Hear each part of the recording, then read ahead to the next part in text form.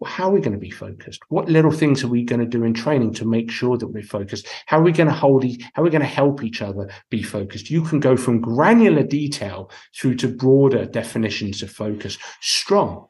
Well, strong to an individual can be strong in the air, strong in a challenge, through to mentally strong, through to being strong coming back from injury, being strong with determination in the gym. I think these action words, these adjectives are wonderful ways to break down the kind of granular behaviors that we all want to engage in. And we can have just 3 and build from there.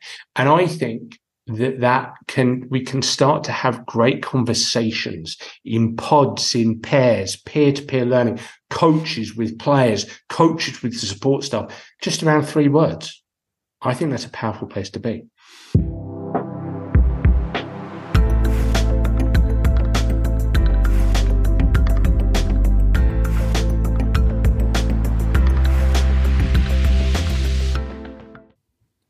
Hello and welcome back to the Supporting Champions podcast. I'm Steve Ingham, and if this is your first time tuning in, then you're in for a treat. This is where we explore the often invisible aspects of achieving greatness and aspiring to perform, whether in sport, business, or life in general. We're not just about the headlines here. We're about the fine print, the strategies, the setbacks, and the comebacks that make the journey worthwhile. And we talk to experts from various fields, from coaches and scientists to leaders and, of course, performers. Those people who are out there trying. So it's not just about the performers. These are also about the people behind the scenes, the ones who are making champions what they are. This podcast isn't just for the elites or the top professionals.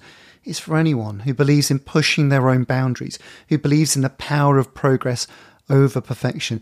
It's for anyone who's committed to improving, to learning, and to taking action. Whether you're a student, a professional, or someone simply interested in personal growth, there's something here for you.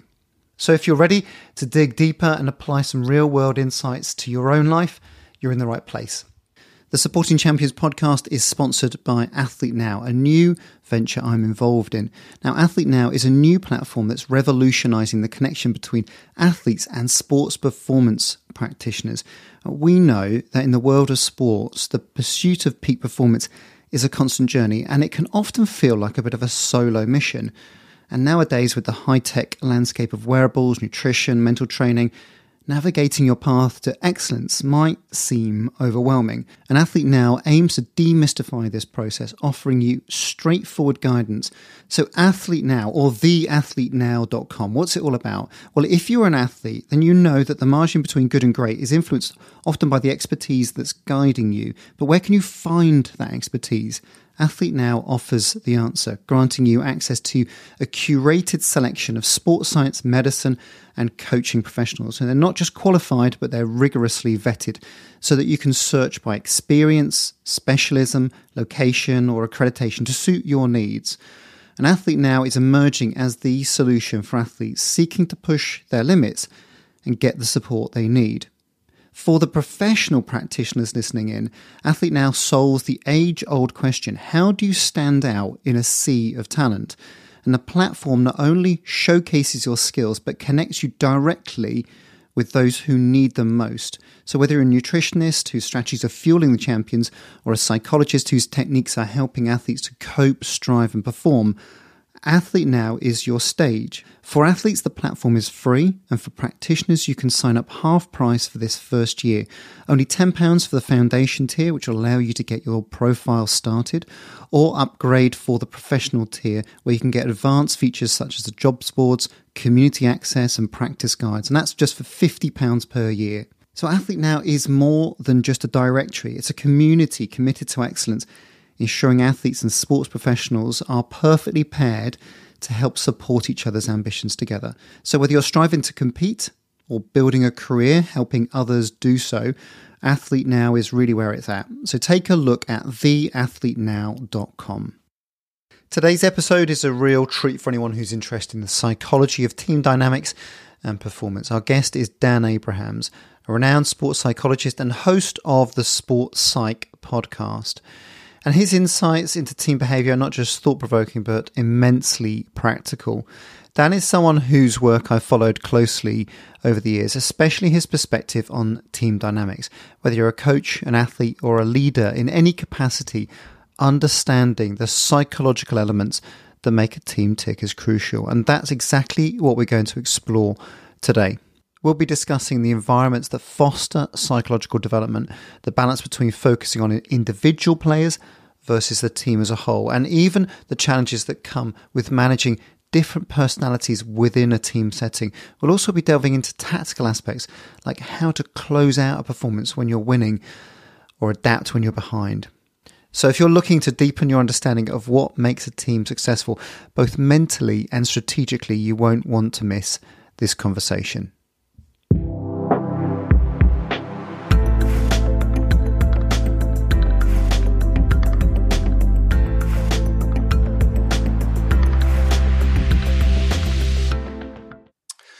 Well, welcome to the podcast, Dan. An absolute privilege to have you on. We've been, I guess, living this parallel universe for a little while, haven't we? And I've really enjoyed connecting recently with you. But I want to get into today about all things sports psych. So what better person to have on than your good self, the host of the acclaimed Sports Psych podcast. So how are you, Dan? Steve, I'm all the better for having the opportunity to speak with you. As to say, just to mirror what you said, I mean, we've been running our podcast probably for a similar amount of time, and we've communicated before. But it's just so awesome to be invited onto your show. I'm a long-term listener. I love every podcast that you do. So to get the opportunity to be here and shoot some stuff and go back and forth and see where our philosophies and beliefs and ideas lie, awesome. Thank you so much for the invite. No, likewise. And I always think that actually there's quite a nice little sort of co-supporting sort of feel to people who put stuff out onto audio. Before we get into sort of the sports psych stuff, can I just ask you, how have you found it over the years? Have you benefited from it? Is it a labour of love for you? Maybe we can just have a little bit of a co-support here, just about your podcast experience. One of the best things I've ever done in my career, Steve. I don't know if you'd be as hyperbole about your experiences, but I've loved every second. I started just after I left England Rugby back in, I want to say September 2018. And we kicked off with 3 episodes. And really, mine has shaped itself over the years to predominantly, not exclusively, but predominantly speak to academics from the world of sports psychology. I still sometimes have some episodes where I speak to coaches and speak to participants, competitors, but by and large to academics, and that's a personal bias, and also sort of looking at the marketplace and aligning it in a certain direction. It's a personal bias because I left academia many years ago after I finished my qualifications. I always wanted to be a sports psychology consultant, so I really wanted to connect back up with the academic world because there's just brilliant people there, you know, in the world of sports psychology, just doing amazing research. And some of that research just doesn't see the light of day, as you know, and you can appreciate. So I was like, I've really got to get people on talking about their brilliant research, breaking this down for coaches, breaking this down for participants. And to be honest with you, in a slightly selfish way, helping me, understand this stuff. Because when you leave academia, when you read academic papers, you slip away from that language into probably more simplistic tones. So that's really what we do on the Sports Psych show. And it's number one, very selfishly, I'm going to say it's number one, a learning experience for me. Number two, I'd like to think it's a generous offer towards the sports psychology community to put it out there, ideas and the discipline itself out there into the world. I'm sure there's more reasons and advantages and benefits to doing it than that, but those would be the main ones. So I've loved every second of it. I think it's helped me become a more informed practitioner, a more open-minded practitioner, a more humble practitioner, to be honest, Steve, because if I was to reflect back, last thing to say here, if I was to reflect back slightly on my early career, I kind of thought I knew it all, you know. Who didn't? Who didn't, hey?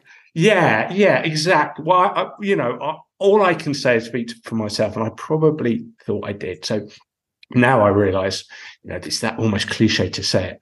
I kind of know nothing. I'm in my mid-40s on that journey to try and know as much as I can. I'm probably not going to get past 25% of where I should. So it's been awesome. What about yourself? Well, I mean, in a similar way, really, in the sense that actually one of the things of moving out into the sort of wild west of working for yourself, that you lose probably a lot of the direct camaraderie of network and conversations in the corridors.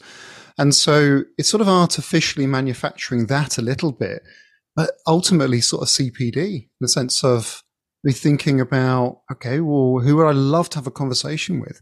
And being able to sort of go off and permission to have that in almost like a semi-public way. But I think for me, a lot of the best development hasn't been sat listening to a lecture or at a conference, that formal sort of training. It's been sort of coffee-based conversations.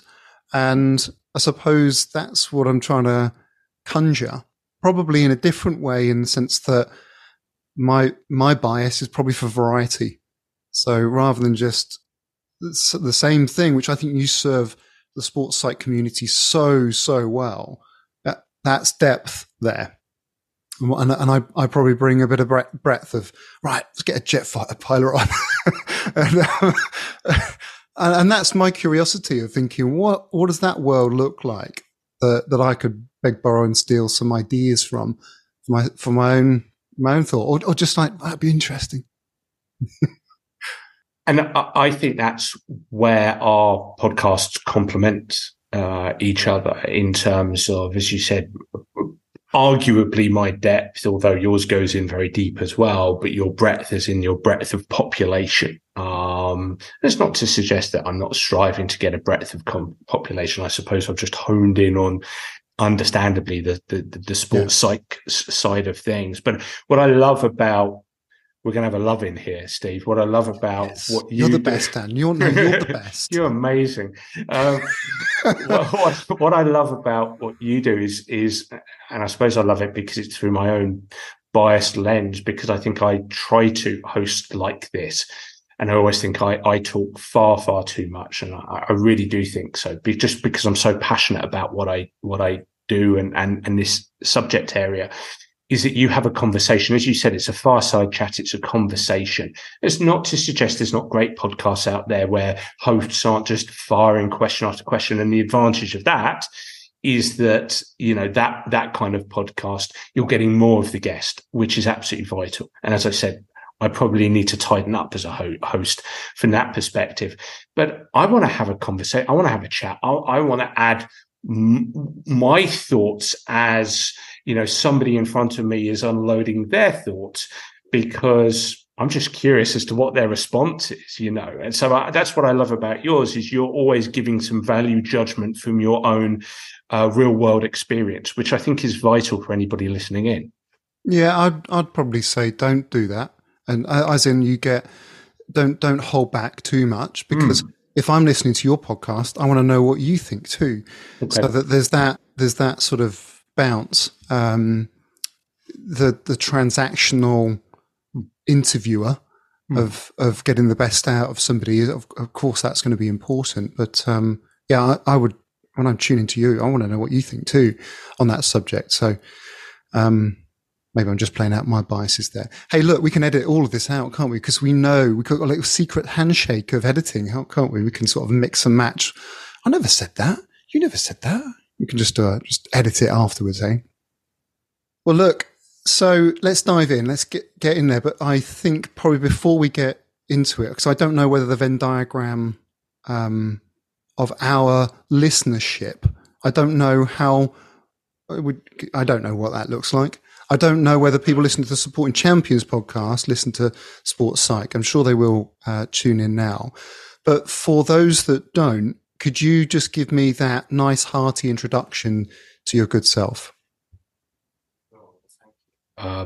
So I am a former professional golfer, failed miserably. I probably do today what I do as a sports psychologist because of my experiences as a golfer. I picked up my first sports psychology. I put sports psychology in inverted commas because it was the inner game of tennis, which I suppose purists would say, well, that's not a sports psychology book, but it really is. I picked up Timothy Galway's Inner Game of Tennis at the age of 15 years old, probably when I should have been chasing girls. I was chasing knowledge about sports psychology. And so that built from there because I was ambitious to become the best golfer I could be. I wanted to be a pro golfer. I announced to my parents at 18 when I left school with appalling A levels that I was going to be the best golfer in the world, and then pretty quickly realized I wasn't going to quite challenge with Tiger Woods. I was quite some distance from that. So I went into my local pro shop, became a PGA professional, did all my exams. So I have a background of playing pro golf, albeit to a stunningly average level. Seeing sports psychologists at that time. My next book I read was Dr. Bob Rotella's Golf is Not a Game of Perfect. And I think two seminal books in sports psychology would be In a Game of Tennis and Golf is Not a Game of Perfect. Started to coach the game. And the wonderful thing about golf coaching is you are doing it all day, every day. I mean, literally, I coached at a range and it was 40 hours of lessons a week, which I dialed down as I decided to take up that interest in psychology. And I started to do a degree in psychology as I was coaching golf. So it built from there. And then I did my master's degree and really got to a point, okay, what do I do? And I left the golf behind because I really wanted to work across sports and potentially in some other domains as well. I wanted to work across sports. So I became a sports psychologist. I really started working in this area. The foundations were 2005, 2006. I became HCPC registered a few years later. So sort of fully qualified and registered in that respect after some supervision. And that's what I've been doing ever since. And I've been proud to hold some positions in British sport that are reasonably substantial. Lead psychologist for England golf, lead psychologist for England rugby, working with Eddie Jones going into the last World Cup. I've held contracts at probably around half a dozen Premier League clubs. I would always say I've probably specialised in golf and football, soccer, if you like, but I've worked across all sports over the years. And right now I find myself working with a number of organizations, teams, individuals, probably most notably Aston Martin Formula One and Feyenoord football in the Dutch Eredivisie. And I host the Sports Psych Show. I've written 4 books: Soccer Tough, Soccer Tough 2, Soccer Brain, Golf Tough. And I think that just about brings us up to speed. Fantastic. Well, an incredible career. That failed athlete, failed performer kind of status as the sort of standard sports scientist. Oh yes, and I'd include all the way up to sort of Olympia in that. And a lot of people who I know have achieved at the top end who see their Olympic status. Oh, I didn't medal, so I didn't get a gold medal as a failure, which is an interesting concept in itself. But do you think that pro experience enriched your absorption of this topic of sports psychology, but also how you are as a practitioner too? So I think even though as a practitioner, you'd always say that your work is based on largely empirical evidence. So much of what you do is going to be experiential.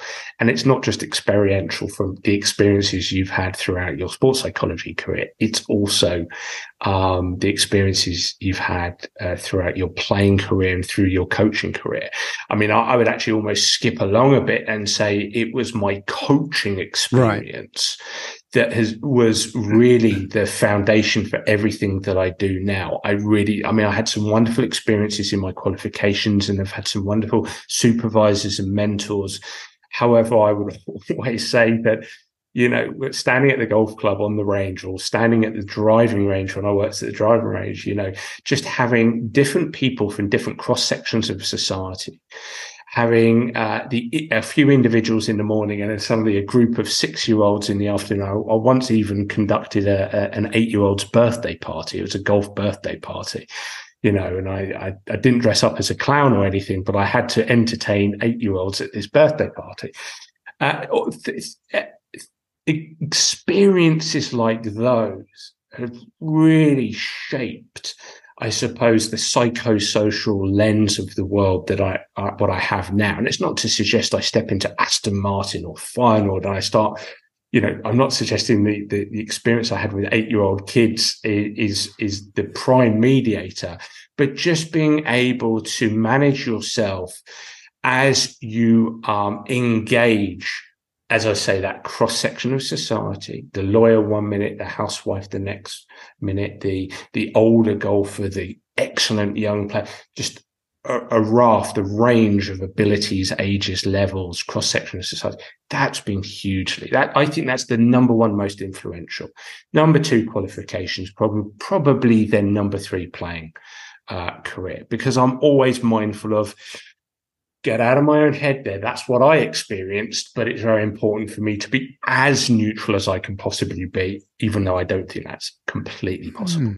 That's interesting. So that cross-sectional experience, what do you think that brings you? I sense that there is, I'll leave that as the question. What does that bring to your practice or your engagement with other humans that you feel is advantageous?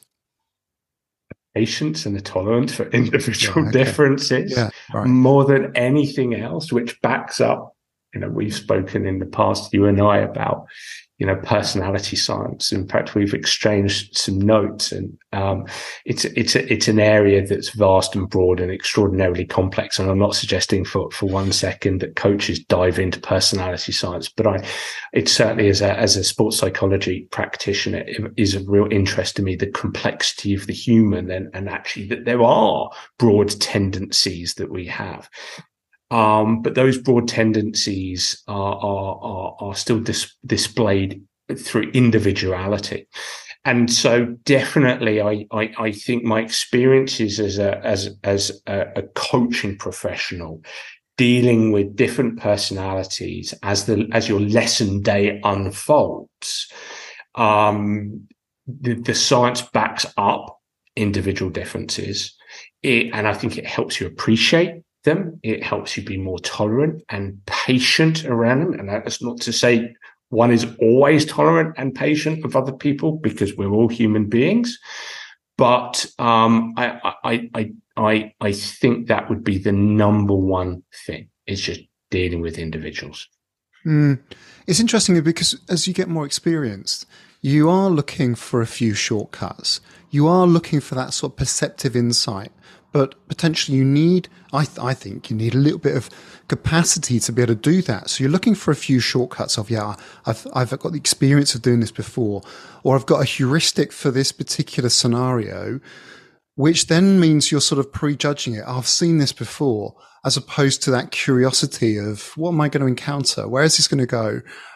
This could be completely novel as an experience, and keeping that at the forefront of your engagement with somebody. It's interesting dynamic as you get more experience. You have to still consider each case on its merits.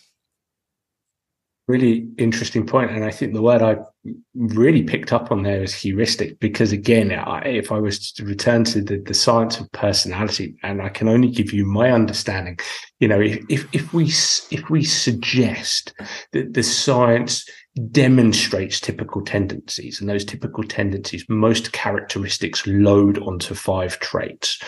spelling out ocean: openness, conscientiousness, agreeableness, extroversion, agreeableness, and neuroticism. Now, I'm not suggesting coaches need to know this. However, if one does pick up a book that gives reasonably good descriptions of the kind of facets that underpin those traits, then you do start to see patterns. So I completely agree with you. When you take an interest, if you read a couple of books on personality science and you just take a few notes and you start to think, okay, right, ocean, openness, conscientiousness, extroversion, take the trait of agreeableness, you'll notice within, I try to search for this and scan for this.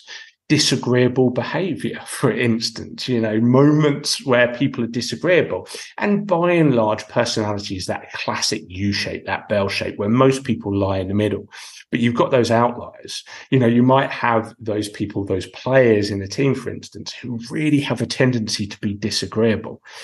And so what I believe as a psychologist, what I think I know as a psychologist is I would say, well, okay, the thoughts, emotions and feelings and sensations that they're experiencing are happening to them.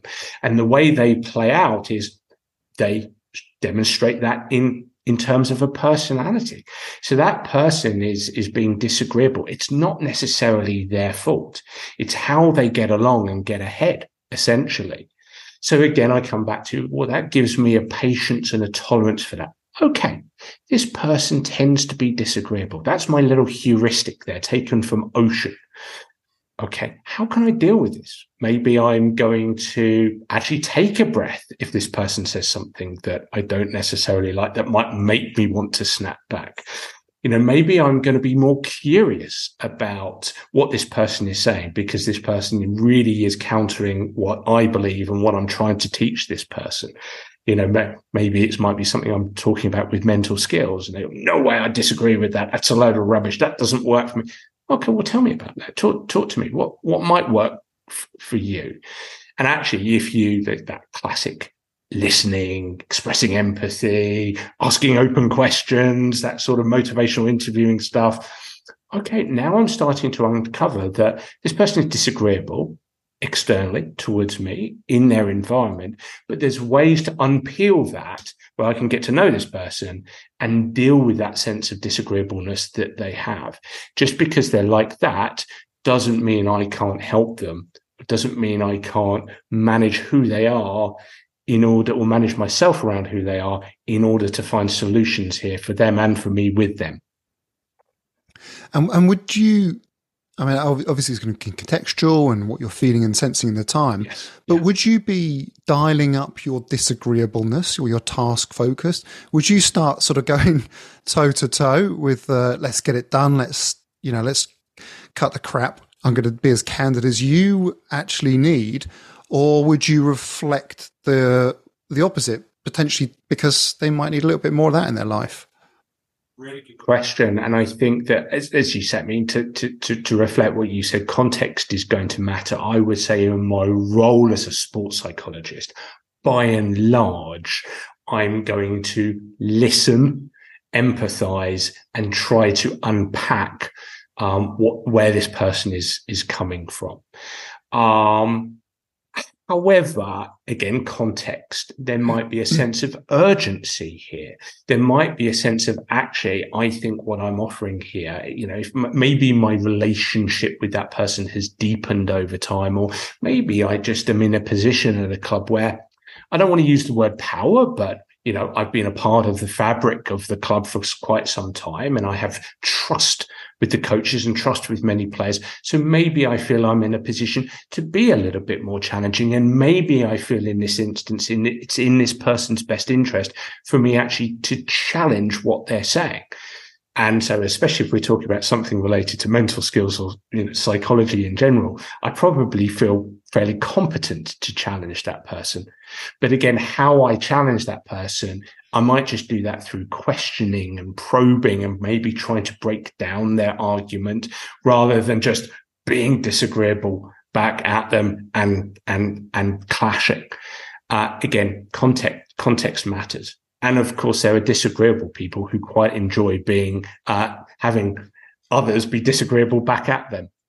Yeah, okay. Now that's where the complexity lies. You're like this, but who do you like me to be in this situation? Do you like that little bit of a clash? Does that actually gain some respect within your sphere of influence? You know? So okay. Yeah. I'm fresh off watching the Mark Cavendish Netflix documentary, Okay. and there's a little click with a new coach on the Quick Step team, a guy called Vasi, and who's very direct Greek approach. He's just, look, this is the way it is. This is what I know about Mark Cavendish.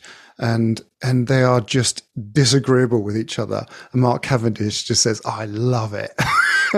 And there's just that sense of, okay, you've got a reputation for perhaps being that person who will speak out if you don't like something, not to people please, but to tell it like it is.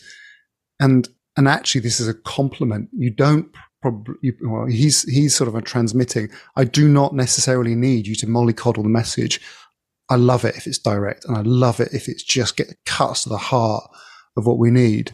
And I'm almost wondering whether in a sports psych relationship, whether it's better to declare in that contracting space, this is what it's like working with me, Dan. This is how I tend to approach it. And if necessary, is it worth you playing that out to an athlete or a player and saying, I'm like this, and this is what I'm seeing from you? I think let me answer that first of all by saying my preferred state would be to be a bit of a chameleon, in as much as not a comedian, but a chameleon, in as much as I'm able to flex and adapt as best as I possibly can in correspondence with who's in front of me. And so I think my preferred approach would always be to be somebody who might feel the atmosphere and feel the in-between, the relationship, the in-between in the room at that time, and act accordingly. That's not to suggest that when, interpersonally with my relationship with that person, that I wouldn't be authentic. I'm going to be authentic around the lunch table, the dinner table. I'm going to be authentic over a cup of coffee. But if I'm in a session, I'm going to be in my role as a sports psychologist, and then it's about reading the situation, reading the room, reading the person, feeling, but you're not going to get right all the time. Now, what I would know and what I would expect, I can't speak for any other sports psychologist and how they would go about it. What I would know and what I would respect is there's many coaches who would say, well, that's very nice, but I hold dear, I have principles about how I engage my athletes. And this is my style. This is my philosophy. This is my style. This is my coach head, as I call it. I have a little technique called coach head. And this is how I like to engage people. And that's something that they've got to deal with. That's a coaching decision. If coaching is about constant process of decision making, and you make the decision to be that kind of authentic self, irrespective of who's in front of you, I would say that both helps and hinders you. You've given us a situation where Mark Cavendish, for example, go, I love this. This is great. This is what I need. And it suits his temperament.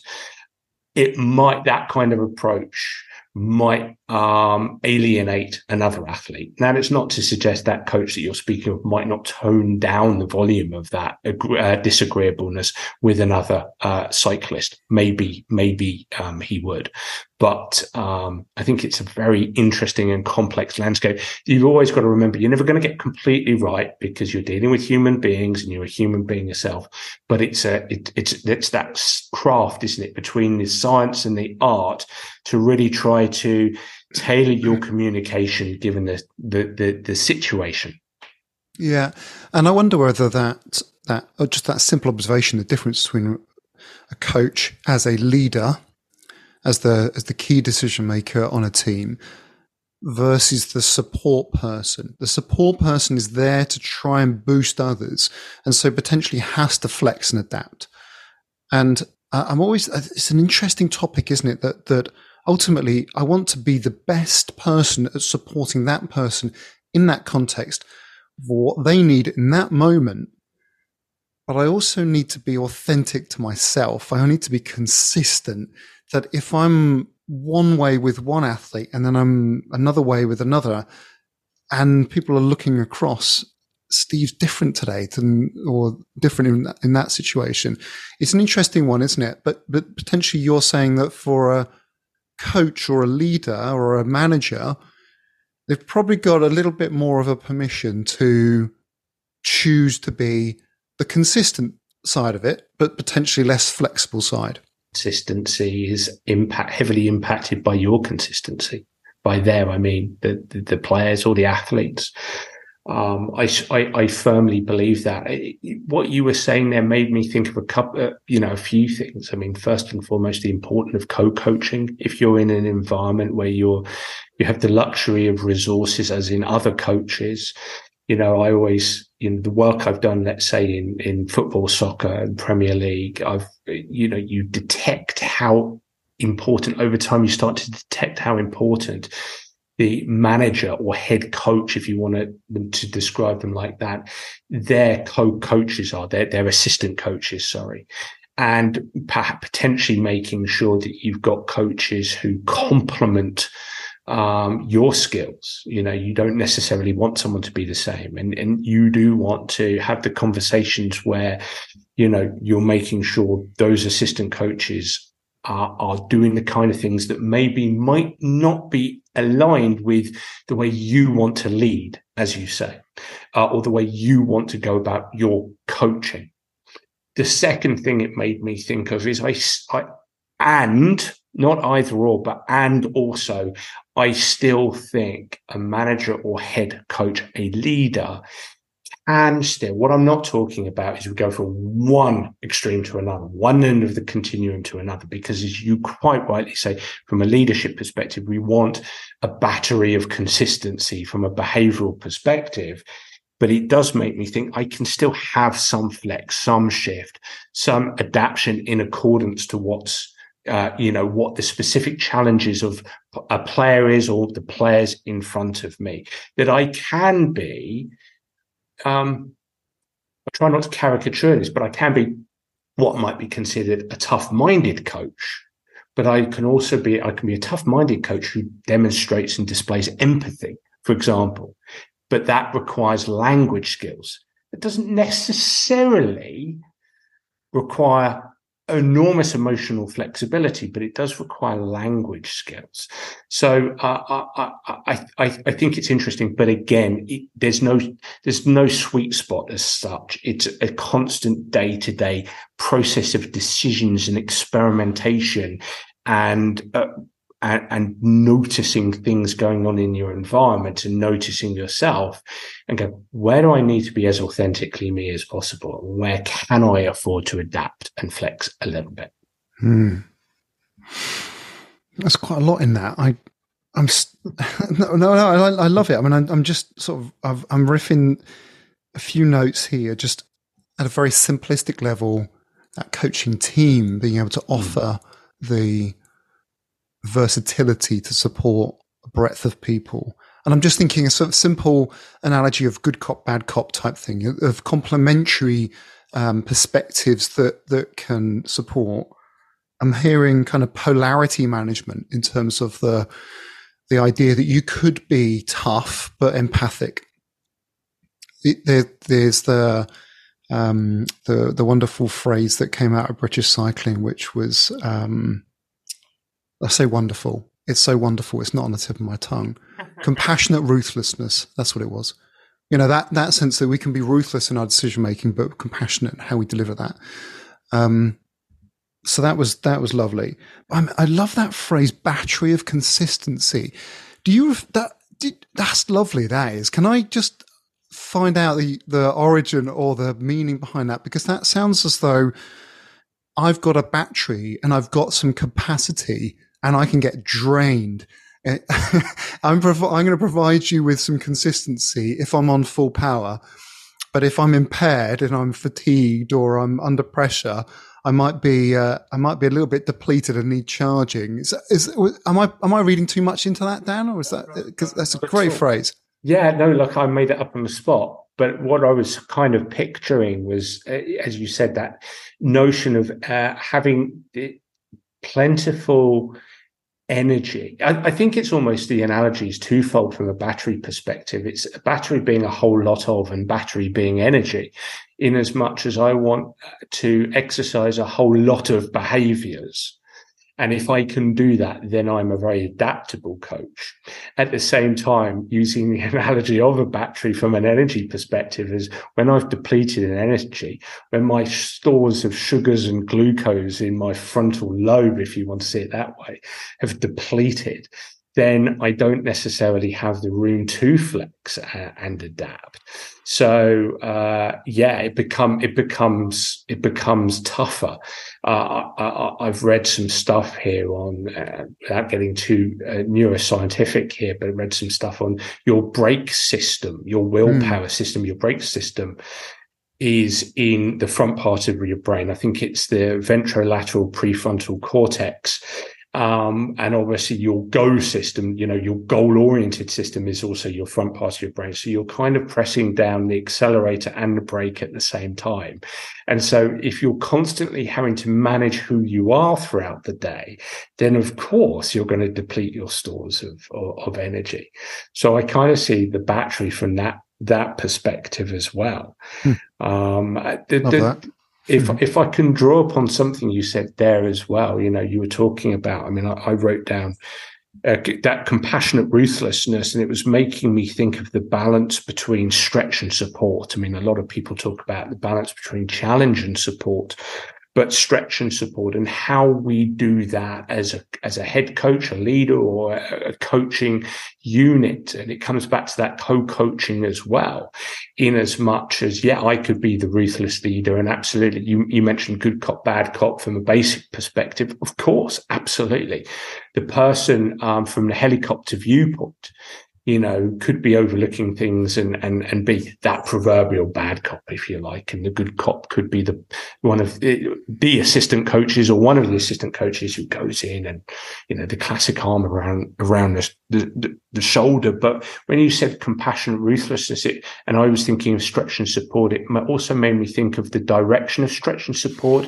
And it's stretching the process, supporting the person, stretching the process and supporting the person. That feels like a wonderful juxtaposition to possess as a coaching unit, because if we can really stretch somebody within their performance process, mindset process, but support them as a person as well. That's a very basic thing to say, but if you unpack that, that's quite tough to do and complex. Okay, interesting. No, thanks for following up on those. That's a nice differentiation there about stretching the process, because I suppose challenge or stretch, if they are synonymous, or there's a refinement by using the word stretch versus challenge, I suppose to a certain extent the challenge can, if it feels like I'm going to personally challenge you, that could feel quite confrontational, whereas potentially stretching the process, the tasks ahead, these are the steps, this is the road ahead. As a leader, that's a key responsibility to you anyway, to show where people are going. That's a nice differentiation.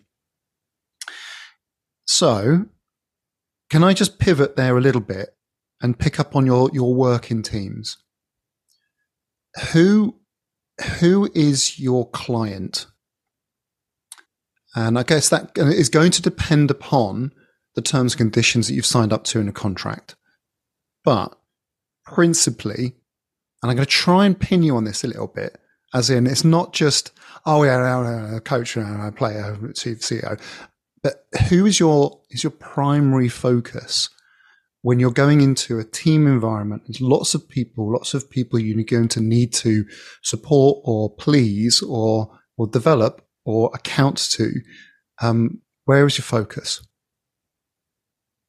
I'll answer this in the way I think you want me to answer it. In as much as I'll tell you at the end. No, because you want me to really pinpoint something. So, because you're quite right. the normal stock answer is, well, it's almost like, well, who isn't my client? It's like, well, I work with this person, that person. I'm in the middle, and I go over here, and I go. I think that's a standard answer, and I think it's not bad. It's probably a correct answer. If we want to pinpoint something, and this might be a controversial thing to say in the world of sports psychology right now, because everything is coach, with and through coaches, and my answer is still going to be related to that. It's the player or the players. It just has to be, because ultimately that's where the action is at. That's what these organizations exist for. So ultimately, my number one client is the player and the players, as in the team. How I go about doing that is a conversation to be had. I am a practitioner who still wants to work directly with players, because I believe, and I'm going to say this in a humble way, that even though in sports psychology we love to say, wow, yeah, we work with and through coaches, we work with and through the support staff, and that exists, and it's very, very important. The physio is the physio because they have expertise of physiotherapy. The doctor is the doctor because they have expertise of being a doctor of medicine. The coach is the coach because they have expertise of football and rugby and the activities that have to be delivered within sessions. I'm a sports psychologist. Now, I suppose that makes me, I'd like to think, somewhat of an expert on human behavior within a sports setting. That's what I can offer. I can work directly with players. I have frameworks that help me to help players muddle through conundrums, build frameworks that help them participate, progress, and perform, engage, learn, and compete. And I can do that in a way that others in that environment can't do, just as I do not know how to put on a rugby session or a football session or teach a cyclist to get around the track quicker without talking about psychology. One way to put it is like this, and I said this recently on another podcast, is my dad was a London taxi driver for 50 years. If you ask any old Joe who's a Londoner who drives quite a bit in London, get me from, I don't know, Paddington, Westminster, they may well have an idea of how to do that. Okay. My dad has 10, 20 different ways. And if there's a traffic jam, okay, he knows the back routes. By that, I mean, it's similar for me when I sit down with players, is that I've got lots of different ways to help with lots of different mental challenges, just like all sports psychs do. So I'm saying this, Steve, because that's a message I want to get across, is I do think in sports psychology, we need to be very careful with our messages.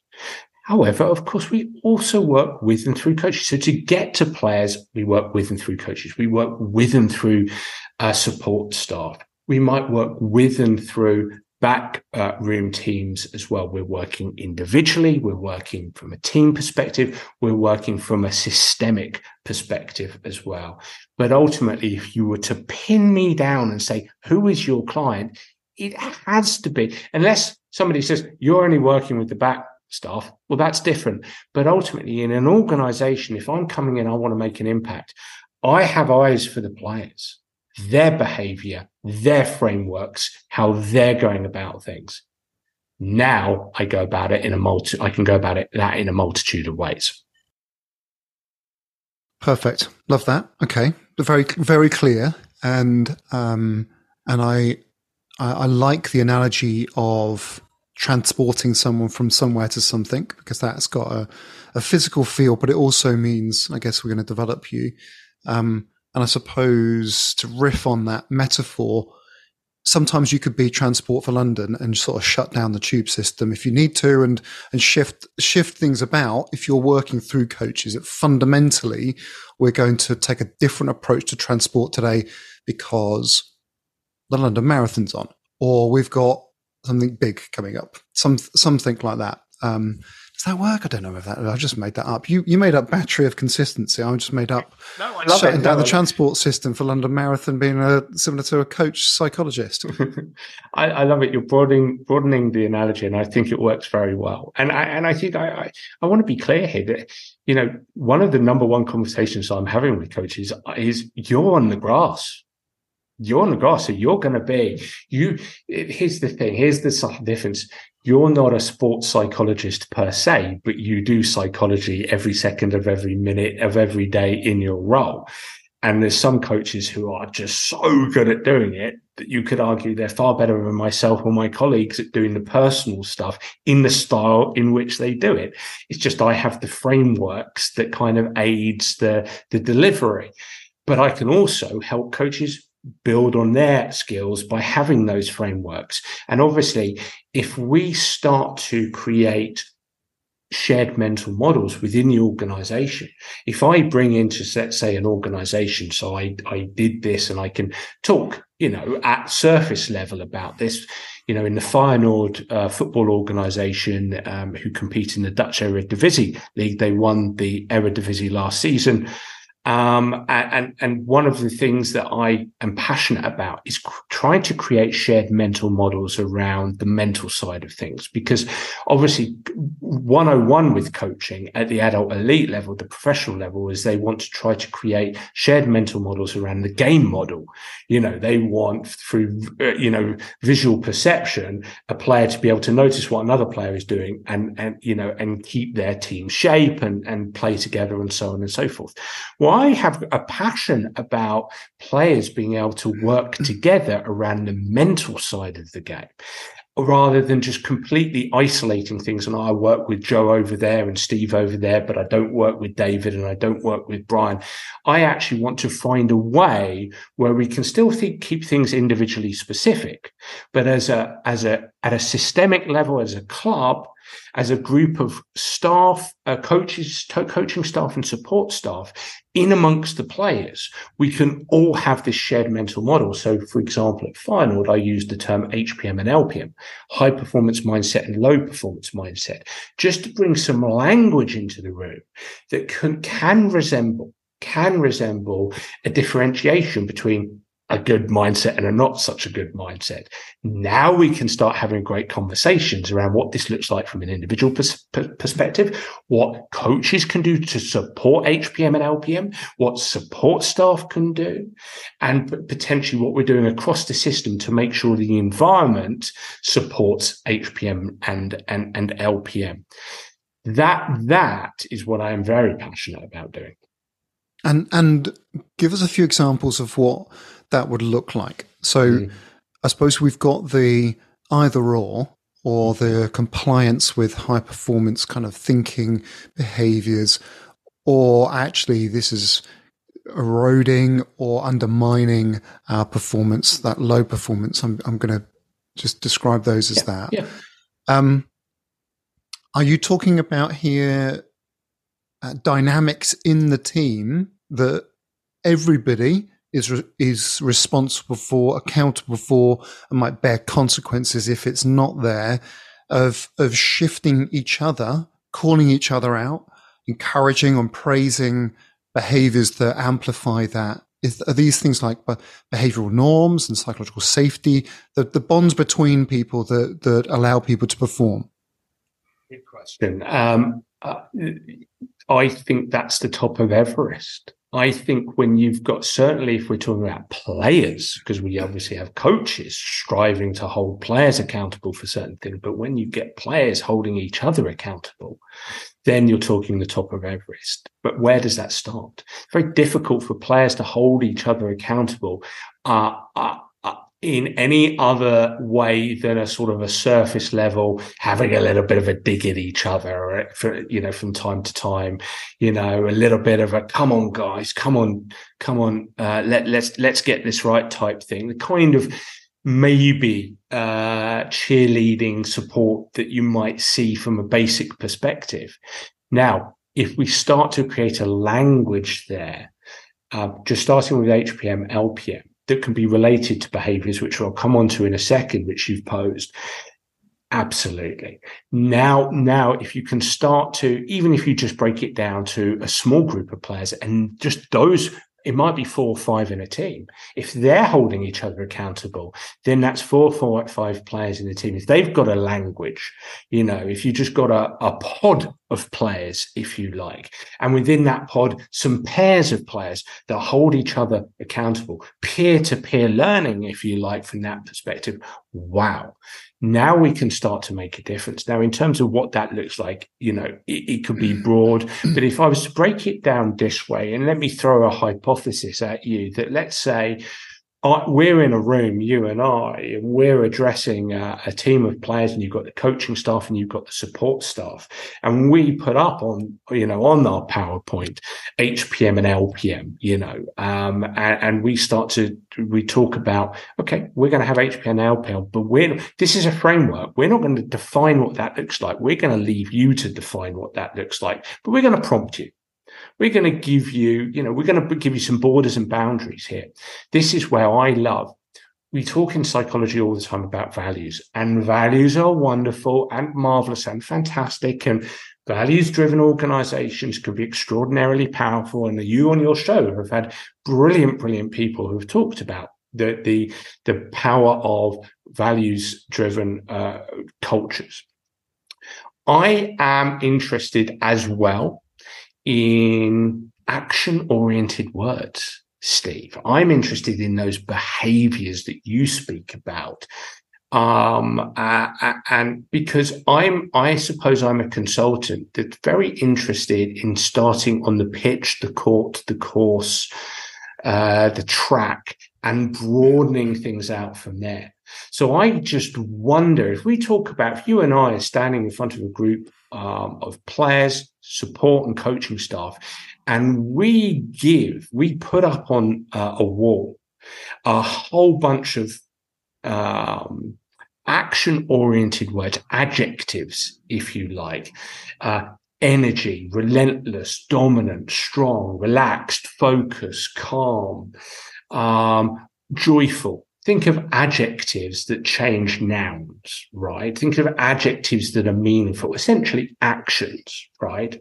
Now, I've done this, and I did this with the club that I'm speaking about right now. Give us 3 words. What 3 adjectives, what 3 action words are the most meaningful to us on the field of play when we go and compete? I can guarantee you, or at least I strongly believe, that those action words can be so broad in meaning, we can branch them out into everything, or they can branch out into anything. So let's imagine that the team in front of us, Steve, picked energy, strong and focused. Energy, strong and focused. Now, I think this is really interesting because I think we can start to relate all behaviors towards that, from important high performance behaviors right the way through to well-being protocols and practices, mental health practices, from things around participation to things around learning to things around performance itself. And that could be with energy, strong and focused. Well, how are we going to be focused? What little things are we going to do in training to make sure that we're focused? How are we going to help each other be focused? You can go from granular detail through to broader definitions of focus. Strong. Well, strong to an individual can be strong in the air, strong in a challenge, through to mentally strong, through to being strong coming back from injury, being strong with determination in the gym. I think these action words, these adjectives are wonderful ways to break down the kind of granular behaviors that we all want to engage in. And we can have just 3 and build from there. And I think we can start to have great conversations in pods, in pairs, peer-to-peer learning, coaches with players, coaches with the support staff, just around 3 words. I think that's a powerful place to be. And I might come back to you on this because I remember a post that you put up, which was fascinating, about the response of England and the Italy football team in the European final. I might come back to that. It was hold and play, which I think was the two words that you posted. But if I can pause that.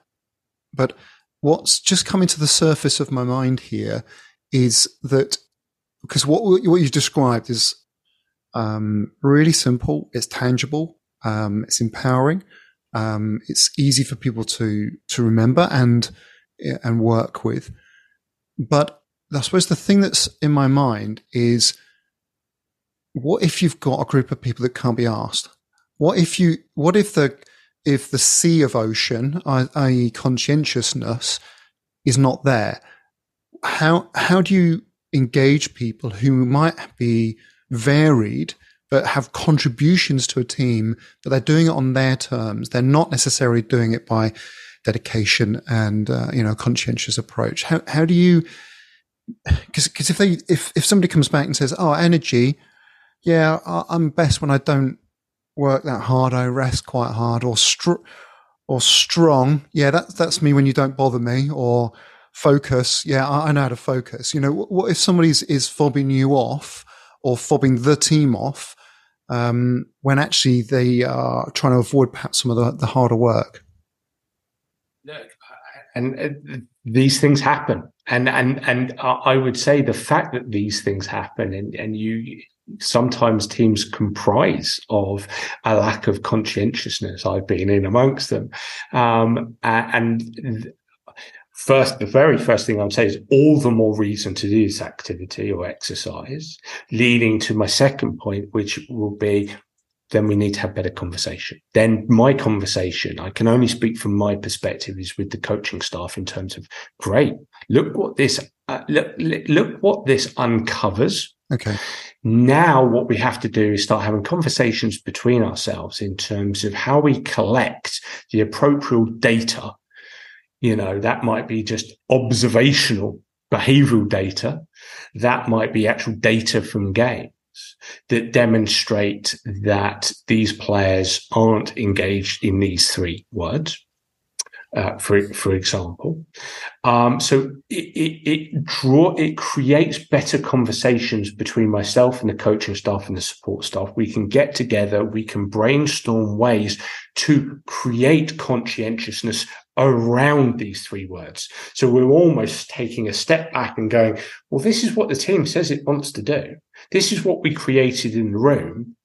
What we're now starting to uncover is a little bit of withdrawal from HPM. Actually, a lot of them are down in LPM, or a lot of them don't fully understand or have mythical ideas about how they get into HPM. We need to challenge that, but we don't know that until we've created that. So we need to have that. It instigates better conversations between us as a coaching unit, which then helps us to better challenge players.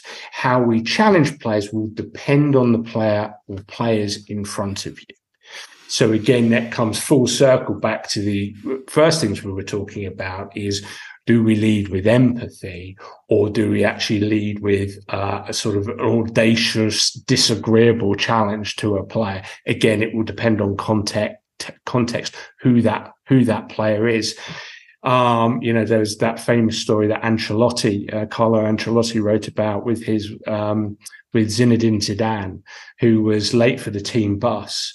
And I think Ancelotti wanted to leave him behind. And basically a few players, and I'm butchering this story, but basically a few players said, no, we don't do that, mister. We've got to let him on the team bus and he comes with us. And on reflection, he realized this was a person that I had to give more rope to in that respect. Okay. And so there's that. There's one more thing I want to say about this. So you're going to have better conversations, which means you can get to know your players better. And then I think what it requires, and the next thing is to strip it back. You do need to find allyship somewhere. And I think in any environment, Steve, you're still going to get the players who you can find allyship with. You're going to get some leaders who do this better than others. And so we strip it back, get 2, 3, 4 of them in a room. Right. We are now allies with this. We're going to work on this together. We're going to find another ally and another ally and another ally. We're going to create 2 pods. Can we create another pod? Can we broaden and build from just 1, 2, 3, 4 players? That to me is very powerful, because that's what I'm looking for at the beginning of any engagement. Can you put me in front of the captain? Does that captain have an ally? Does that ally have another ally? Okay, we've got 3 people in the room. Now we can start working on HPM with them, if the feeling is we can't put this in the room of the entire team. So I think that's how I would look at that challenge. So I'm hearing a little bit of social connection, a bit of a sense of responsibility to each other. We're social species. We're going to be wired that way. If we're feeling like we're being backed, or that we have comrades, that perhaps we're going to be leaning in and protecting them. We're going to be protecting that principle. Excuse the simplistic question, but what about the sort of selfish, the self-oriented personalities? I'm not talking about the sort of low conscientiousness here, but it's just sort of inherently about me. How do you switch that to being more value to the team? And I suppose team players are great, but you're going to have to put up with some people that might be more maverick, but perhaps more self-oriented. Yeah, and I think I want to envelope my answer, and I think you'd agree and appreciate this, that as we sit here or stand here now, we're talking about this. We're in our living room or our lounge, and it's so easy to talk about this stuff. It's the difference between simple and easy, isn't it? Sorry, it's simple to talk about this stuff. It's not easy to go and execute it, because human beings are complex. So anybody listening in will go, "Oh, that sounds very nice, but it's really difficult to execute in real life." And it damn well is. You and I have been in these environments. We know how tough and challenging human challenges are. So, but it's a really, really good question. And again, my first response to that is actually detecting how that selfishness helps that person and therefore helps us, and how that selfishness hinders that person and therefore hinders us. Because again, we're going to go back to the nature of personality science, the nature, what are traits for? Traits are there to help human beings get along and get ahead, in very simple terms. So they all exist. They're all fit characteristics, if you like. Being disagreeable. So when you use the term selfish, that to me comes under the umbrella term of trait of disagreeableness, or being disagreeable. Well, being disagreeable helps people. This is why I'm often on social media getting wound up about posters that say "be coachable." Well, you know as well as I do that some of the best athletes on the planet are quite challenging to coach, and maybe as they should be, because they're demanding of you as a coach. And often they know their own mind, they know their own body, they know their own technique. So don't come at me with these people are coachable. They're not necessarily. So actually disagreeableness can be built into these environments a lot. So then it's about trying to detect how this helps them, how this hinders them. And then we come full circle back. Well, how do I start this conversation? It's possibly not going to be me. It's probably going to be the head coach. So it's upskilling the head coach to be able to have that negotiation. And I think it's a negotiation with a lot of these players. But that negotiation requires the subtle hand, or the subtle art of questioning, to really uncover how they see the world, how they see the game, how they see their game. And then trying to detect the kind of the little cues and clues where you go, I'm not sure about how they're thinking there. I really think I can challenge that one. But then also noticing the kind of things where you can go back and go, I really love what you said there. I appreciate what you're saying, and I understand that's how you see the game. And yep, I'm with you there. Can I reinforce that for you? Can I help you with that at all? You know, how can I be involved there? So I think it's understanding how selfishness, disagreeableness helps us, and then reinforcing how and why it helps us. and then finding a way to challenge through conversation, questioning, negotiation, the selfishness that doesn't help us, to help that person as best as you possibly can as a coach to onside that player as best as you can. There's always going to be players that are impossible to onside in your given context. And sometimes those players just have to leave your coaching culture. It's just the reality of it. Interesting. I think that idea about being coachable, I think top players, top athletes need to be discerning. They should be filtering, is this valuable to me? Have I got capacity to take this on as well? And that's not to say that people have got, unlimited resources to absorb it, or they should be being lazy and or less conscientious, less industrious. But a discerning filter of, is this really helping me? I think is absolutely essential for people to perform at the top level. Otherwise, they become cluttered and unfocused, I think. I love what you said there, and I think it's really well said. And therefore, I almost see what you've said there as a check and challenge on what I'm saying about HPM and LPM, for example, because I mosey into the building and go, hey, everybody, HPM, LPM, let's break this down. Now, I would always argue, hey, come on, 3 action-based words, HPM, LPM, that's not too hard, is it? That shouldn't cognitively overload you. But the reality is there are going to be some people in the building who would go, oh, wow. At least their instant response is, that's just too much. And so you're not, that's going to be the person or people that you're not necessarily going to onboard instantly. But I'm almost giving myself a check and challenge there from what you're saying, because again, let's come back to, it's complex. It's in the gray. It's not black and white. There's no such thing as an intervention where you just go in and have an easy ride. You really, really don't. There's no magic dust. Yeah. Okay. Interesting.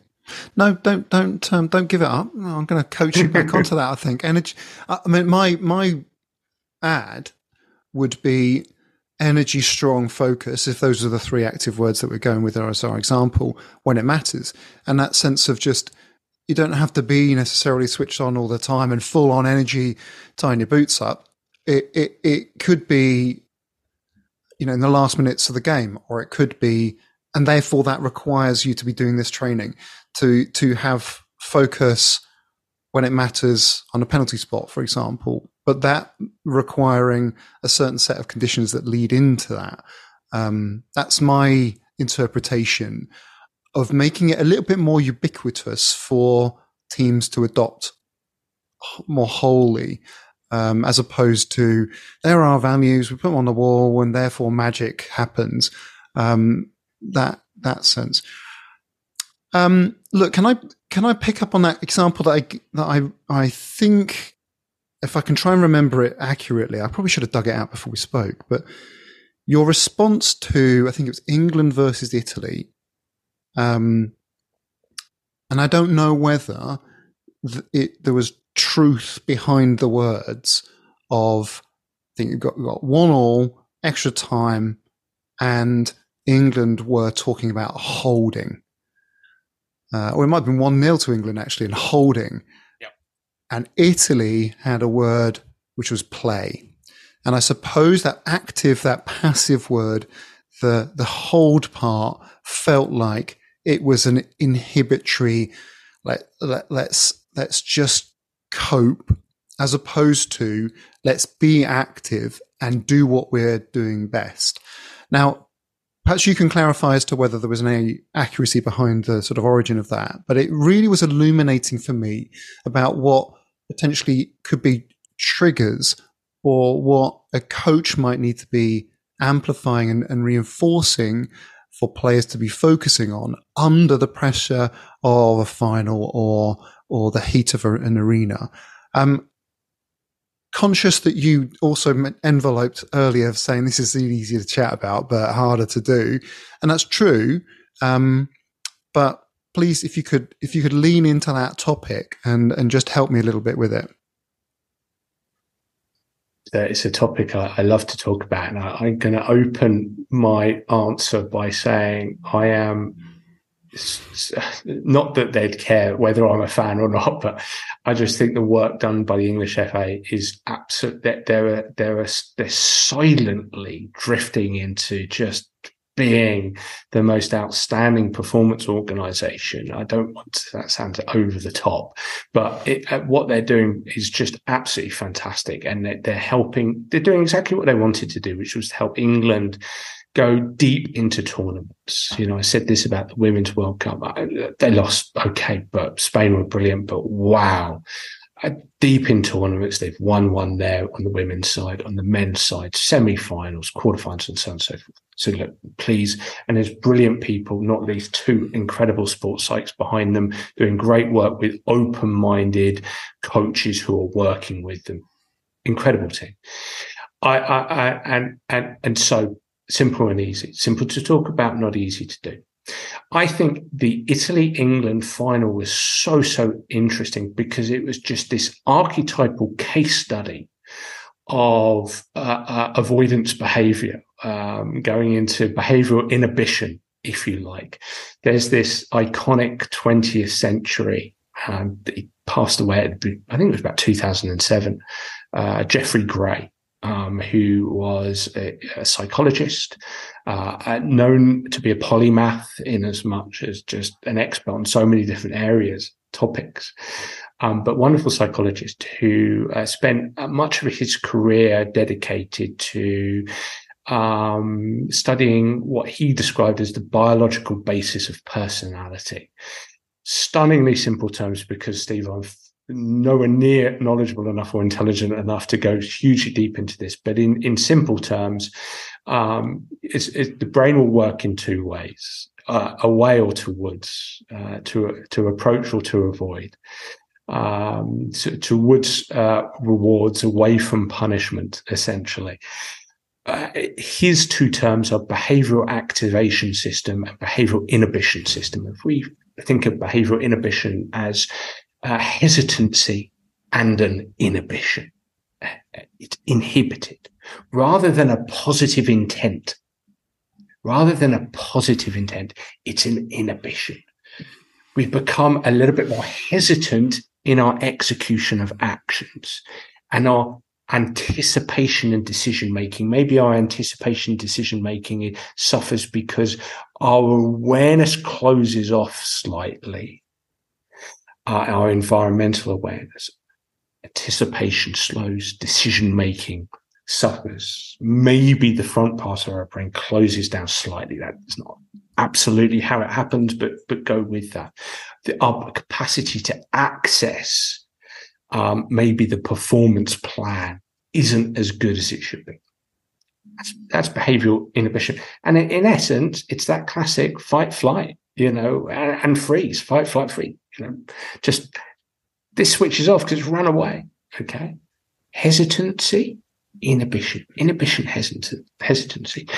Now, interestingly, in that final, the technical report from FIFA, and I can tell you that David Moyes was a part of that technical report.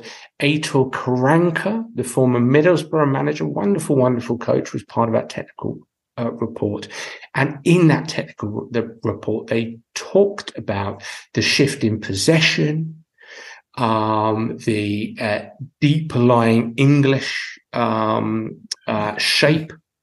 I'm talking slightly over my head here because this is football coach stuff. So they talked about maybe the lack of effective challenges or lack of challenge. I think it was Gareth Southgate himself said something crazy like we didn't commit a foul for 50 or 60 minutes, which isn't necessarily a demonstration of a wonderfully timed tackles. It's just a demonstration of don't mess up here, hesitancy and inhibition. I believe that was the stat. I may have butchered it, so I apologize if I have. We started to play, in my terms, I would say we started to play back foot rather than front foot. This was we went 1-0 up after about 3 or 4 minutes. And from about the 20th minute, it was just all Italy. We played back foot rather than front foot, with fear rather than with freedom. Arguably, we started to play not to lose rather than on the front foot to win. It was those kind of mindset shifts in my opinion, and I think behaviorally we saw this. So is that a team that is incapable of executing said tactics or strategy? Or is this a team that is engaged in certain individuals and potentially collectively in inhibition, in hesitancy? I think it's that. I think it's the latter. Now, this, if I may, and we won't dwell on this because we've talked about this, but this is where I think the day-to-day language combined with the day-to-day narrative, combined with the specific objectives that are placed as important for players, is vital. And that's why I think it's so vital that bringing in these terms, for example, and I'm not saying they're the only terms, HPM, LPM. If the language becomes, we play HPM no matter what. Now, let's be clear. I can strategically or tactically play conservatively. I can have a team shape that lines up in a conservative manner, defensively, if you like, but still play HPM, still play on the front foot. Just as like a golfer, I can aim for the middle of the green, but execute my swing with a cocky confidence. I can execute a committed swing, but aim for the middle of the green. And we can go on to England cricket here if you want to talk about that, because I wrote articles on this as well. The potential conflict, and again, amazing stuff. But again, the potential conflation between mindset and strategy. I can make a forward defense, but I can do so with a positive intent, right? So strategically, I can play conservatively, but still be an HPM. So for me, you have to siphon mindset while understanding mindset is going to be impacting and influencing all the other components. But siphon mindset and say, we have to know what our HPM is.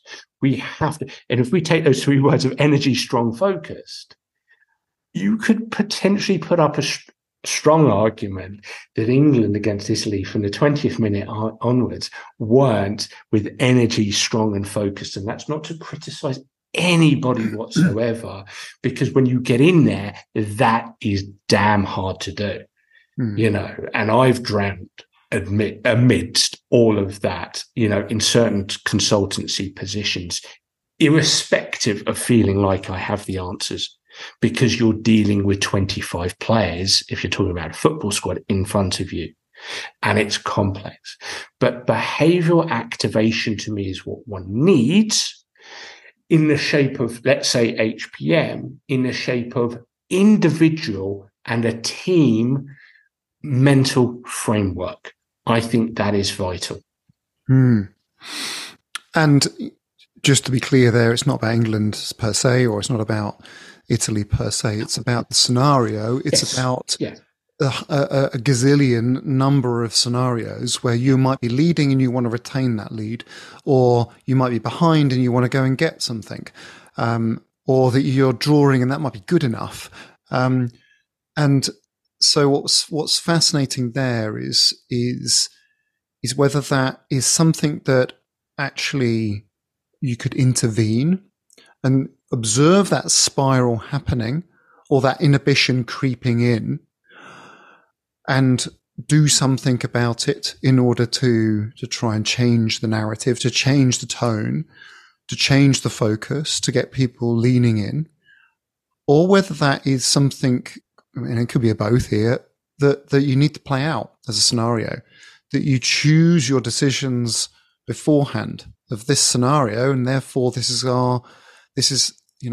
we're choosing our witty remarks beforehand, as Churchill would say. You know, finding that out before the pressure comes, practicing it, reinforcing it, so that it becomes more natural and a default position rather than a response.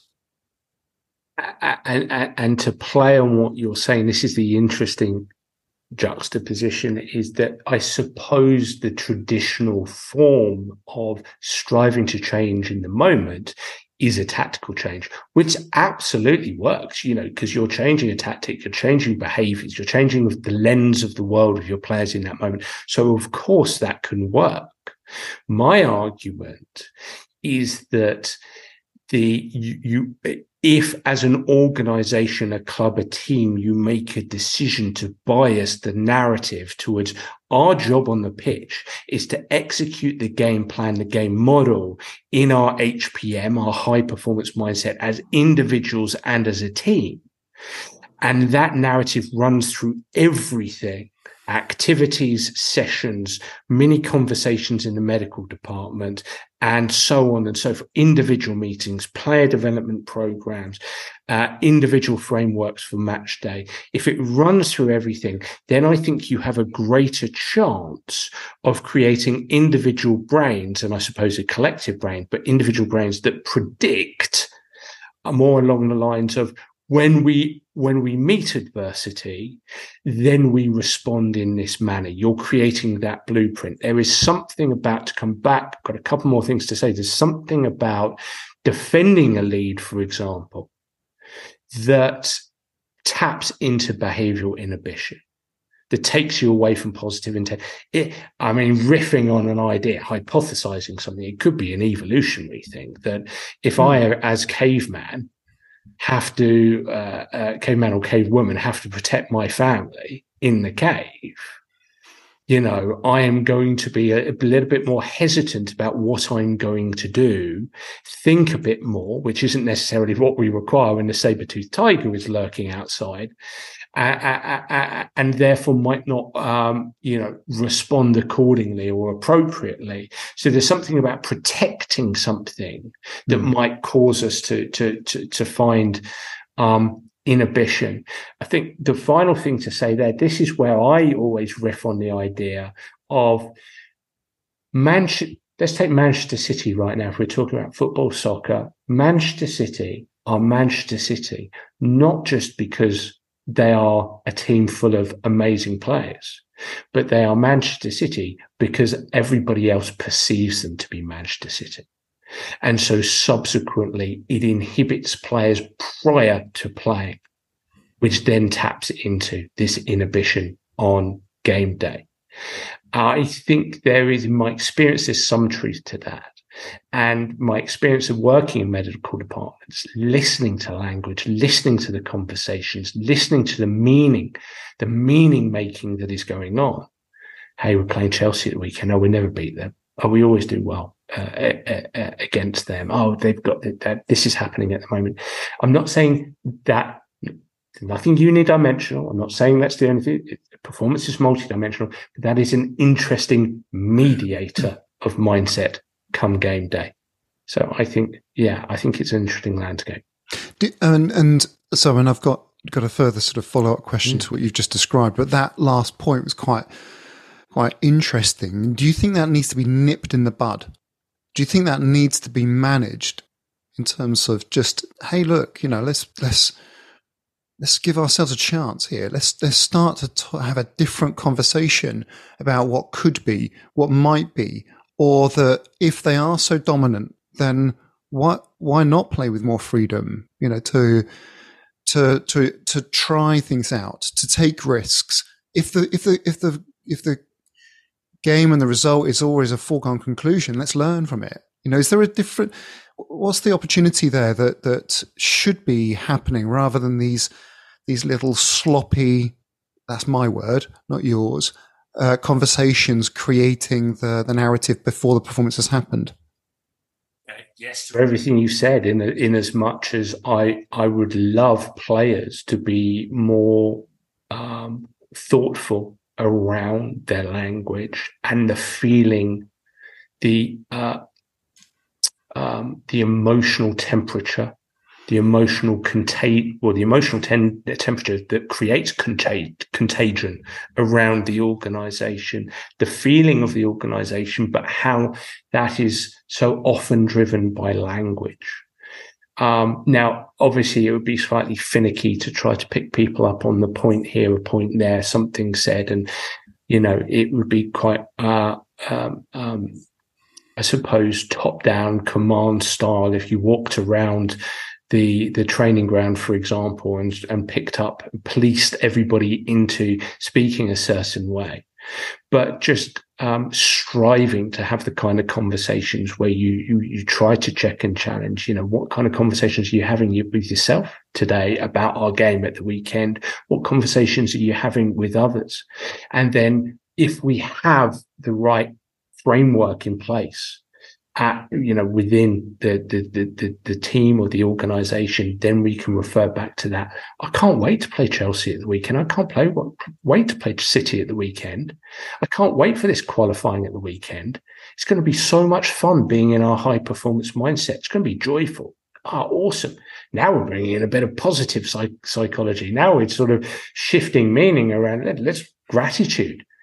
Wow, we're playing City at the weekend. What a great opportunity, as you say, to play with freedom, to take some risks, to open up a little bit, to execute the responsibilities in my role to the very best of my ability. I can't wait. That's going to be awesome.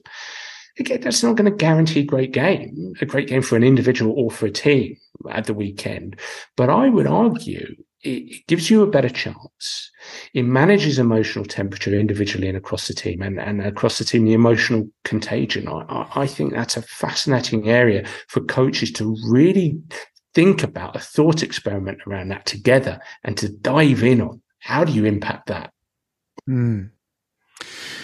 Fascinating. And you mentioned it as the sort of top of Everest in that sense of having resourceful players ultimately that are managing, that are intuitive, that are interpreting scenarios, that are socially adept and aware, but then creating agents of change, that they are making the changes that are necessary or that you're where in the development of a player is that best developed or created or supported? How could you, if you were to sort of think utopian version of sports psychology, that you're intervening and helping people at a certain point, where's the future direction here? Your textbook answer here is, at younger age group levels, where you can infiltrate your activities in your sessions with psychosocial skills, your leadership, your teamwork, striving to be as autonomy supportive as you can possibly be. And I think there's a lot of, I think as sports psychologists, we talk a lot about the importance of autonomy supportive coaching. And I think there's some overzealous comments made sometimes, or approaches being suggested. I think, sport does need to be educational. By that, I mean, every sport has its principles, its rules, its guidelines, its probably optimal technical movements, although that's an area of debate, of course. We have to teach sports. I firmly and strongly believe that. And so an array of teaching strategies, coaching strategies, if you like, really, really important, but blended in within those coaching strategies, those teaching strategies, has to be opportunities for young people to learn how to lead, to learn how to team, whether that's holding each other accountable. For example, just engaging them in peer-to-peer coaching, giving them an opportunity to coach each other, giving them an opportunity to organize game day to a degree. I do think, very basic thing to say here, and I'm going to bastardize the truth, but let's go with it, a continuum from coach-led to in the middle, player-centered, to at the end, player-driven. Again, your coaching educators and developers would scold me for that continuum, but essentially, if we can give players experiences up and down that continuum, where maybe we have to coach them command style at time, or assign tasks to them within the boundaries of deliberate practice, but at the same time, from a player centered perspective, we might start to ask the kind of divergent and convergent questions that helps them think about the answers, that gives them an opportunity to brainstorm the actions that they have to engage in, right the way down to player driven, where maybe they're setting the tone for certain practices, certain activities and arrangements and so on and so forth. So this blend of coaching styles, teaching styles is so important. And making sure that we understand that is helping us to help young people engage in these psychosocial skills.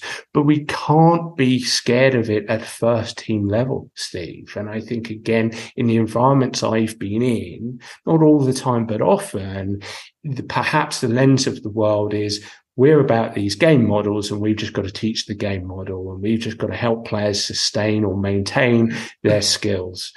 And I think there are so many, again, another little thing that I play with as a sports psychologist is saying, if you as coaches believe yourselves to be sports psychologists, or you, and truth being that you are psychologists on the grass, great. So be the psychologist. So how do we help these players get better at being leaders? Not just here's an armband, but really, how do we help them be better leaders? Well, there's got to be protocols in practices, whether it's as simplistic as we get them in a huddle and they're communicating together more and we facilitate on the outside, or whether it's actually taking that whiteboard out there and getting the players to do some brainstorming here. Again, leaders, how do we help them be better leaders if they're not educated consumers of this stuff? How do we help them be better teammates if they're not experiencing teamwork Monday, Tuesday, Thursday, Friday, going into the weekend? We've got to inject that into our coaching practices. It's got to start at youth level, which it does so much in so many good academies, in so many great talent development pathways, but it's got to continue into the developmental phase at 18s to 23s, into the first teams, the elite development programs. Yeah, passionate campaign for that. I'm wondering whether that sort of, I know we're getting into sort of idealistic territory here, but I guess the more and more environments I've worked in, the more I see that actually the top jobs, CEOs, technical directors, the C-suite, they actually probably could do with some of the at least the literacy about what's going on psychologically for people, so that they're better able to support it, because that sort of environmental aspect is very hard for staff in a business, for players to drive that if it's being suppressed, inhibited, undermined by the top. Is that an area that you can sort of see as an opportunity to further improve at least the conversation about how we're going to approach our performance in the future? And I think I'm going to try and answer this way that doesn't belittle or insult anybody. I think that in sport, sometimes the people who might be at the business level, let's just call it that, who are doing incredible work, at front office. I think for me, where I've tried to make an impact, if I don't have access there, is to have good conversations with the head coach stroke manager to be able to lead upwards as well as lead downwards. And I think actually it's a really interesting question you're posing there, because I think this is crucial for sustaining great cultures and sustaining your job as a head coach or manager. Because if you sustain your job as a head coach or manager, then you have more consistency of culture. And so subsequently the organization itself might be more successful over the mid to long term. But I think what can happen is that if you don't have a clear idea or plan as a head coach or manager, then it's very around, let's call it psychosocial or biopsychosocial, but the psychosocial, the psychological side, the social environment, the cultural, and so on and so forth. If you don't have a real clear plan, then it's very difficult to articulate upwards. But if you have that clear plan, you can articulate it upwards. And if you can articulate it upwards and you can give demonstrations of when you're helping your team of people, staff and players engage in these psychosocial practices, that you're working on these people of yours from a human performance perspective, I actually think that lends itself towards those, the CEO, the the CFO, and so on and so forth, and board of directors, understanding what you are trying to do, the breadth and the depth of what you're trying to do, and that it's not just, I'm not going to say that they think you're just kicking a ball around, but it's not just tech-tac, for example, and physical, but it's broader there, and that makes it more meaningful. I'm not suggesting for 1 second that suddenly everybody keeps their job, because people will always lose their job in this profession. That's just the nature of it.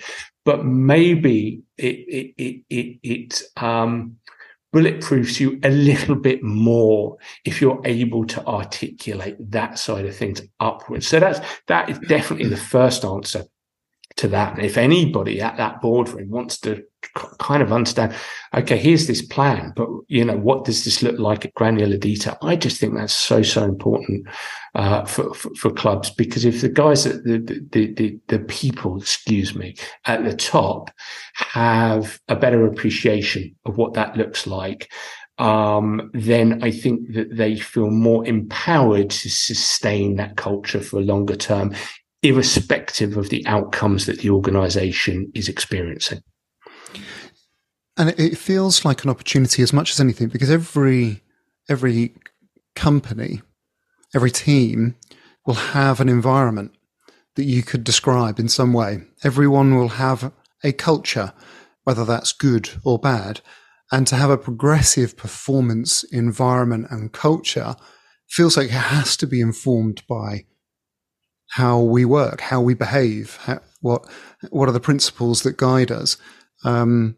So, yeah, it feels like that's another real opportunity for people to explore, at least in performance environments, which I think sometimes can get a little bit too wrapped up in results, as opposed to review and reflection about process. How do we get on? What's the result? What's the outcome? What's the bottom line? Rather than actually, how do we perform, and a review of that. Yeah, and as you're speaking there, it makes me, you've triggered my thought here into, I'll try and articulate this in the best way I can. Let's imagine that I'm brought in to an organization, and the first things I'm doing with a head coach or manager is helping them create a psychologically informed environment. A psychologically informed, a PIE being that, we want to take into account the thoughts, the feelings, the experiences, and the personalities of the players in front of us, of the people in front of us. And at boardroom, they're going, well, to the head coach, well, why should I actually fund this? Come on. Really? Do we need to? We need to win games.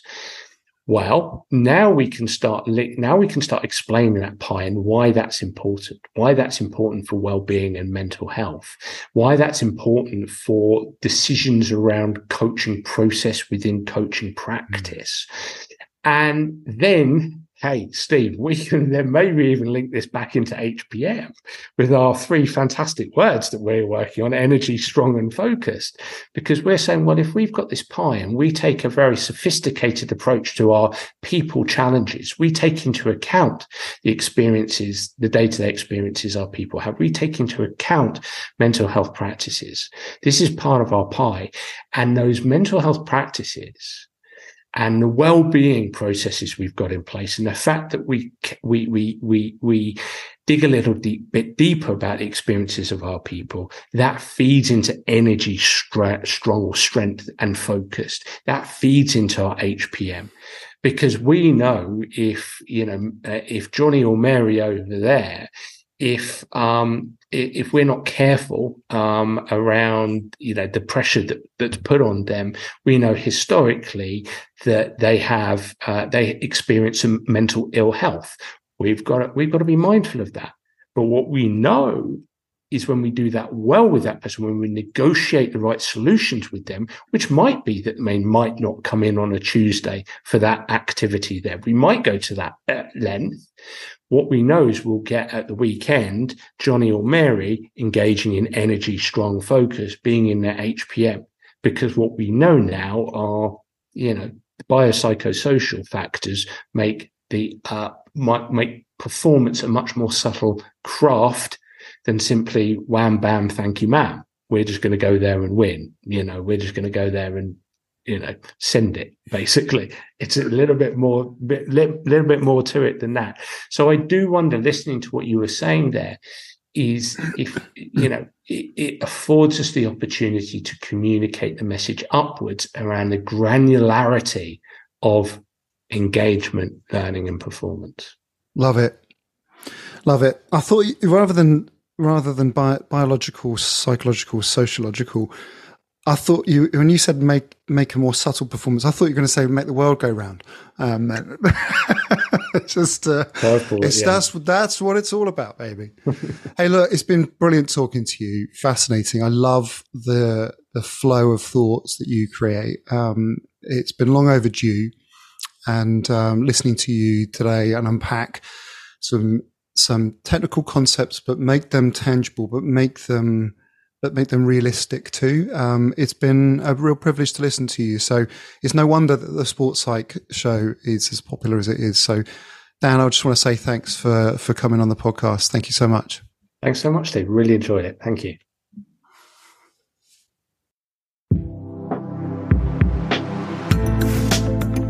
Thank you so much for taking the time to listen. I really hope you enjoyed this week's conversation. Now, we've got plenty more to come, so if you'd like to support and champion us, then take the time to subscribe and leave a review on Spotify, iTunes, Stitcher, YouTube, or wherever you tune in. You can also give us a follow on Twitter, Instagram, and LinkedIn. All the links are in the show notes. So in the meantime, have a great week.